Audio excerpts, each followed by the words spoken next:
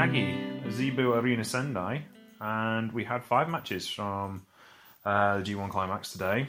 The show opened with Hiroma Takahashi beating Ryoawe 7 minutes and 16 seconds. Haven't seen the young man wrestle yet. Haven't been time, because we only concentrate on the G1 Climax matches here.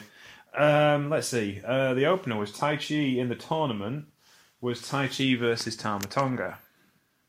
Now, this actually was pretty interesting, just because there's been some things happen in this tournament that have been throwing some surprises, as they annually do. Tai Chi injured his ribs in his last match, which kind of gave Tama Tonga a bit of a chance, to be honest with you. So, with taped up ribs, Tama Tonga took Tai Chi to a really interesting match, and it really showed how well Tama Tonga's kind of developed his single wrestler skills. He's got not new stuff in there. Sporting a mohawk today, which was an interesting hairstyle choice, to say the least. And it leaves them both on 4 points, because Tama Tonga won with the gunstone in a very creative finish. And Tai Chi shows his toughness by kind of standing up, and there was a time where Tai Chi had just taken the loss and walked off, but he tried really hard to gut himself through the pain. They both end up with 4 points and 2 wins. 5 losses is probably a bit much for Tai Chi, because you're kind of giving him a promising, but there's still 3 matches left. 4 points for Tama Tonga seems about reasonable to me. It'd be nice if he makes it to 6. But yeah, no, this was a good piece of work. I liked it. And I'd like to see these two wrestle each other again. Not in tag team action, though. In singles action. That'd be really good. Next up, Yoshihashi versus Sanada. 2 wins for Sanada going into this, and 2 wins for Yoshihashi going into this, which is really quite remarkable. You don't expect to see that. 17 minutes and 35 seconds of Yoshihashi dominating Sanada and losing out at the end. This is kind of the classic Sanada story. It was Sanada's match because he tends to fight from underneath and prefers fighting underneath like a babyface, even though technically is he heel. Yoshihashi is also technically, he's a babyface, but started out as a heel, but kind of is a babyface. Sanada and Yoshihashi are, they're kind of well matched. They're kind of like the other ones in each other's faction, if that makes sense. The plucky underdog in LAJ is Sanada, and the plucky underdog in Chaos is Yoshihashi. So it was pretty nice to see them have an even match, rather than kind of Sanada dominating, which you expected, and outsparting Yoshihashi. Yoshihashi really kind of put his best foot forward, tried to dominate Sanada, and had this match wrapped up a couple of times, and should have really won it, and lost out to Sanada, who really cranked back on a skull end in the end. And that's what delivered the match. And it was good. It was solid. It wasn't spectacular, but it was a brilliant performance from Yoshihashi to give himself off as the domineering champion. He is a champion, isn't he? The domineering championship level wrestler. But Sanada sneaks one in the end, which is kind of the way he works. Kazuchika Okada versus Chase Owens. Well, it had to happen, I guess, didn't it, really? Chase is Chase, but this match was actually a lot better than you'd think it would be. Chase hung with Okada for 15 minutes and didn't look out of place one bit. You know why we don't like him? We've mentioned it many times before, but Okada looks like the imperative wrestler in this tournament. He is imperious, he is strong, and I'm hoping they don't just run him undefeated to the final match and then he loses to Cobb. Because I think that'd be a waste to spend this time building him back up, and Cobb's never going to headline the Tokyo Dome, let's be honest. I don't think he is. I think he's great, and I think he's a great wrestler you have to challenge on a smaller pay-per-view, but you don't have him wrestling at the Tokyo Dome. Okada, you do. So I hope they use this to get Okada over to the final. Whoever he faces in the final, we shall see. But again, not an awful lot to be said here, other than Okada looks great. Chase hung with Okada for as long as he possibly could, 15 minutes. Didn't look bad in defeat. And, if he challenges Tanahashi for that US Championship, it should be an interesting match. Shame he's a jerk, but there we go. Hiroki Goto wrestled Evil. Evil moved to 12 points after he just bored everyone to tears, because Goto had this match wrapped up like 5 times. I was watching this match, and it's like, no one likes watching Evil wrestle anymore. No one likes really Evil at all, to be honest, anymore. I don't care if the House of Torture sells as many t-shirts as you can. It's just boring. I was watching a documentary on Netflix recently. It's called Losers. And it was all about significant moments in sporting history.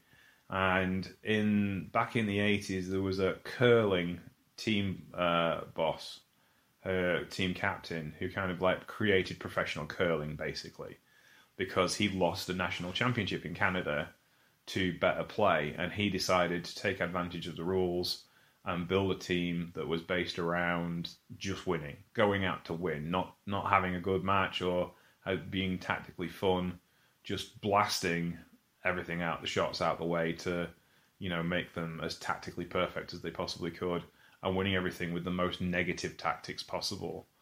And, they kind of redefined the way curling became, and they had to change the rules to make curling interesting again. And I think as well, like, it reminded me of Arsenal in the 70s of 10 defensive players with one striker up front, and then just hoof the ball towards him, get behind the ball at all costs. That kind of sense of playing. It's just boring to watch, It was those with an Arsenal manager in the 70s, Nick Orbis book, Fever Pitch, after they'd won like 7 games, 1-0. If you came here to see goals, they should have brought in bloody clowns. When it was like, that was what the manager said at the press conference when the press started complaining that the play was a bit negative. And it's like watching that, it's just boring. It's not exciting to see him cheat. It's not the reason why you watch New Japan Pro Wrestling. It's not even cheating in a creative way. That's what Toru Yano's for. He does it in a creative way. He's opened his mind fully wide to the possibilities of how to cheat.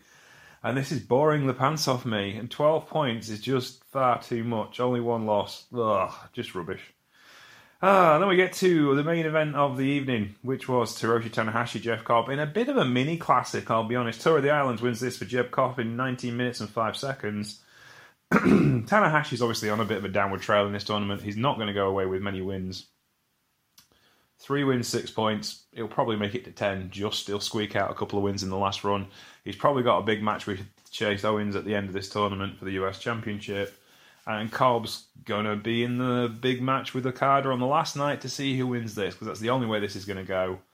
And Cobb's really come along as a singles wrestler in his presence, in his character work. He was showing a bit more character here, winding up the ace with using the ace's abs as his guitar strings and one finger pins, and trying to become across as a big monster heel that he can be. But he's winning these matches straight. He's not cheating like Evil is. He's actually doing it the proper way, and he's done it the right way. He's been a domineering championship. This is good booking. This is what New Japan's kind of about. He's a heel. He is a jerk. He's a mercenary, but he's not trying overtly hard to be a mercenary. He's just trying to win wrestling matches. And that's what made this so watchable, because Tanahashi's trying every which way but loose. He's kind of unlocked things a little bit. He's the first one to really do damage to Cobb in this tournament. He took his knee out. He had Cobb on the back foot for a lot of this match, whereas everybody else has not been able to figure him out. It was Tanahashi playing the right mind games at the right moment. He just got bulldozed over like everybody else did in the end. But on the way to that bulldozing, it was a lot more fun. I think, anyway. And that was the main event for the day, really. It was a really good card. I really enjoyed this match, this night more than I have some of the others. Perhaps because I've had a couple of days off from watching New Japan Pro Wrestling matches. Because I watched DDT and Noah for a couple of days, and it was like, ooh. So I'll come back to this a bit more refreshed. And that's pretty much it for today at the G1. It was pretty damn good. What's the schedule for this week like? I'm back tomorrow, and I'm back on Wednesday, I believe. Maybe Thursday as well. Monday, Wednesday. I'm not back tomorrow. Where are we? So 13th of October, that was tomorrow, Thursday. And then I've got a weekend off. We're back Monday and Wednesday next week. So I've got one tomorrow and I've got one on Thursday, which will mean the Troopany Show will have done 10 podcasts in 10 days, which is a long time since we've done that. But that's really cool. You've got loads of stuff to listen to. What am I looking up on Wednesday? There'll be A block, so there'll be 4 matches. Kota Ibushi versus Satoshi Kojima is the replacement match. We'll not bother looking at that because I won't have time. Tomohiro Ishii versus Yujiro Takahashi could be interesting, I think. Kenta versus Tangaloa will definitely be interesting now. Toru Yano versus Zack Sabre Jr., they always have a good match. And Shingo Takagi versus Great-O-Khan. It seems like a bunch of nothing until you get to that main event. So I'll be intrigued with that. Anyway, my name's James Troopany. You can find me at Show Lone Star on Twitter. You can find the show Troopany Show at Twitter. And you can find us on Patreon, where you can keep the True Penny Show free forever for everyone at the True Penny Show. Take care, and I will speak to you tomorrow with more G1 Climax action. And thank you for listening to Today at the G1. Bye.